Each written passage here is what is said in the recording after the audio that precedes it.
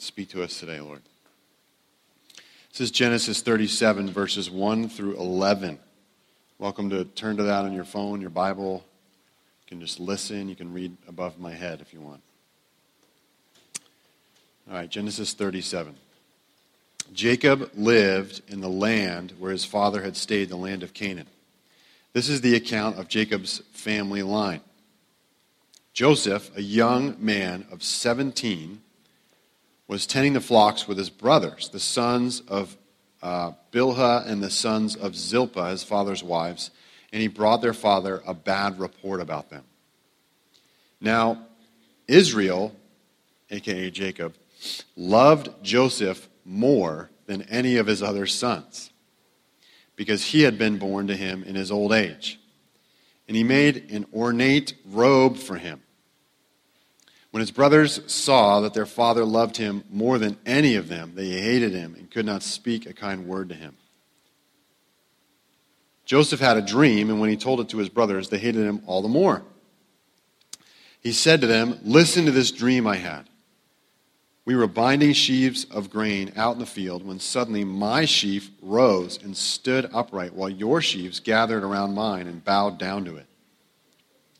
His brothers said to him, "Do you intend to reign over us? Will you actually rule us?" And they hated him all the more because of his dream and what he had said. Then he had another dream, and he told it to his brothers.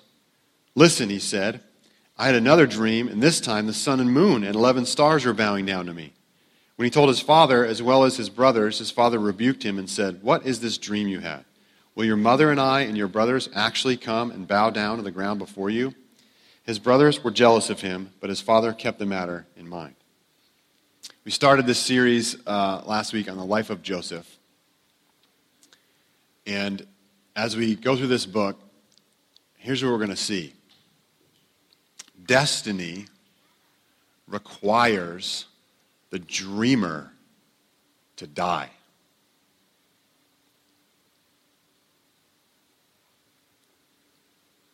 Destiny requires the dreamer to die. We see in the beginning of this story, Joseph has some dreams, and he's also got some immaturity. At least what seems like the author, Moses here, as he's writing this, is trying to point some things out subtly in the narrative about where Joseph is at. And guys, the truth is, if we are going to fulfill the calling on our lives, number one, we have to actually dream. But number two, we have to learn to die, to live not for ourselves, to say no to living a selfish life that's about me. And that's really the only way that we will fulfill the destiny that God has, the dreams that He has for our lives, or the dreams that He's given us that are really rooted in His ideas for us and His will for our lives. Destiny requires the dreamer to die. Now, that's not usually a fun thing. And as you're going to hear in the life of Joseph, you're going to see the agony, both physically and emotionally, that he went through, but that brings about in the end the fulfillment of these dreams, and as you'll hear, the salvation of many people. So here's where we see this in this passage. As we talked about last week, you still see the dysfunction in the family and how that's affecting. It's threatening the dreamer and the dream itself. So you see the father, it's clearly stating that he loves Joseph, that Jacob loves Joseph more than any of the brothers, and that obviously is filtering down to them, where over and over again it's talking about them hating Joseph more and more and more. So there's some serious dysfunction going on in this family. Again, but that does not stop the dreams from being fulfilled, the plan of God, that God is still working in and through this dysfunctional family to bring it to a place of health and through it to bring salvation to that world back then. You know, Joseph it's interesting. The first thing we hear about him is that he brings a bad report about his brothers. It's kind of like this tattletale kind of picture. And he, you could kind of go back and forth on that. Is he being a tattletale? What's this about? But we see that he tells his dad, but instead of maybe going to his brothers and actually just engaging with them relationally, or maybe confronting them about something that they're doing while they're out there tending the flocks. We don't know. There's a lot we don't know about this.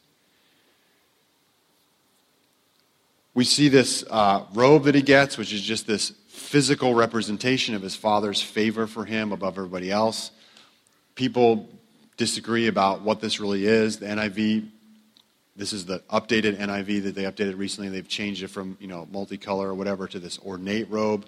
So some people think it was colorful. Some people think it was just elaborate in some way. There's others that would argue it's a coat with a long hem, which the hem was where there were like pockets. In other words, the father is saying, Joseph, I'm going to be giving you deep pockets. Like it's a indication of him having a greater inheritance than all the other brothers. Wherever you go with that, there's, again, this physical representation of the dysfunction in the family.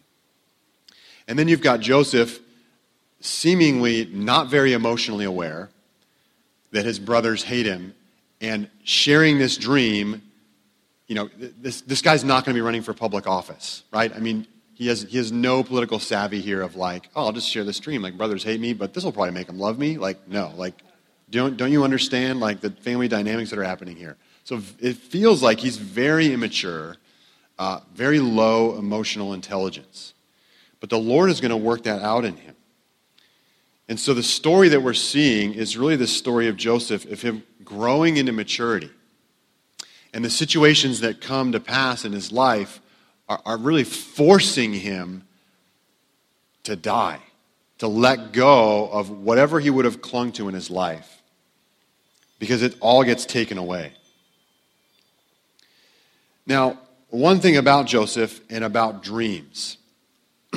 Now, you might say, I don't really have any dreams, but we all dream at night. And maybe there's some people that are like, they dream all the time, and others of us maybe have one dream a month, I kind of fall into more of the one dream a month category. But what's interesting in the Bible is that dreams are over and over again throughout the Bible, all through the Old Testament. And even when we see the birth narrative of Jesus that we just read in Christmas time, dreams are from God. And so one temptation can be to dismiss your dreams. And now I want to lump into that kind of ideas or thoughts you have about who you are and what God might be calling you to, as well as actual dreams you have while you are asleep. Okay? I want to kind of treat those together. But one temptation, one way the devil wants to derail you is to dismiss them. And that's often an attack on our faith. We don't believe that God is actually with us and communicating to us. Man, if there's anything that he wants to do, it's for you to doubt that God is with you and that he loves you and that he's involved in your life. He's happy for you. Well, he's not happy for you to believe these things. He's not happy for you to believe the gospel. But he really is not happy for you to actually believe it where it starts affecting your life. Right? Where you're making decisions based upon this relationship with God. So that's one temptation. And for us, I want to challenge you as we're going through this series on Joseph, pay attention to your dreams at night and ask God to give them to you. Now you say, well, what about nightmares? And I'll just say, I don't know. But I want to read you this short passage from Genesis that happens before. As the sun was setting, Abraham fell into a deep sleep, and a thick and dreadful darkness came over him. Then the Lord said to him, know for certain that for 400 years your descendants will be strangers in a country not their own. They will be enslaved and mistreated there. I will punish the nation they serve as slaves. After they will come out with great possessions. And God goes on to kind of talk about what else is going to happen there. It's just interesting that the Lord speaks in a dreadful darkness. in a dream. So even if you have a nightmare, oftentimes maybe we say, well, that might be the devil. And I'm not saying that it's not. But I also say, well, there might be something that the Lord wants to warn you about, or there might be some fear in you, or there might be something that God is wanting to work out of you. Okay? I'm not trying to condemn anyone here. I'm just saying, pay attention and let God be the interpreter of dreams. Right? Because he is the one, right? What does Daniel say when it comes to dreams? Well, I can't interpret this dream, King Nebuchadnezzar, but my God can. Okay? So dreams are another invitation into relationship with Jesus, the Holy Spirit, and Father God. All right. So one temptation is don't dismiss your dreams, whether it's things at night or it's things that you just feel in your heart about who God has made you to be as you discover more of who you are. The second thing is you cannot idolize your dreams.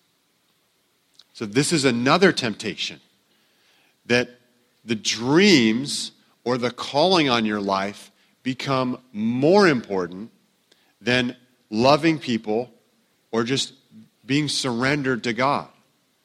In other words, the dream or the mission that God has given you dominates, and you end up clinging to that dream and either demanding that happen, being angry when you don't see it, or you end up pushing people out of your way to accomplish some dream and just stomping over them.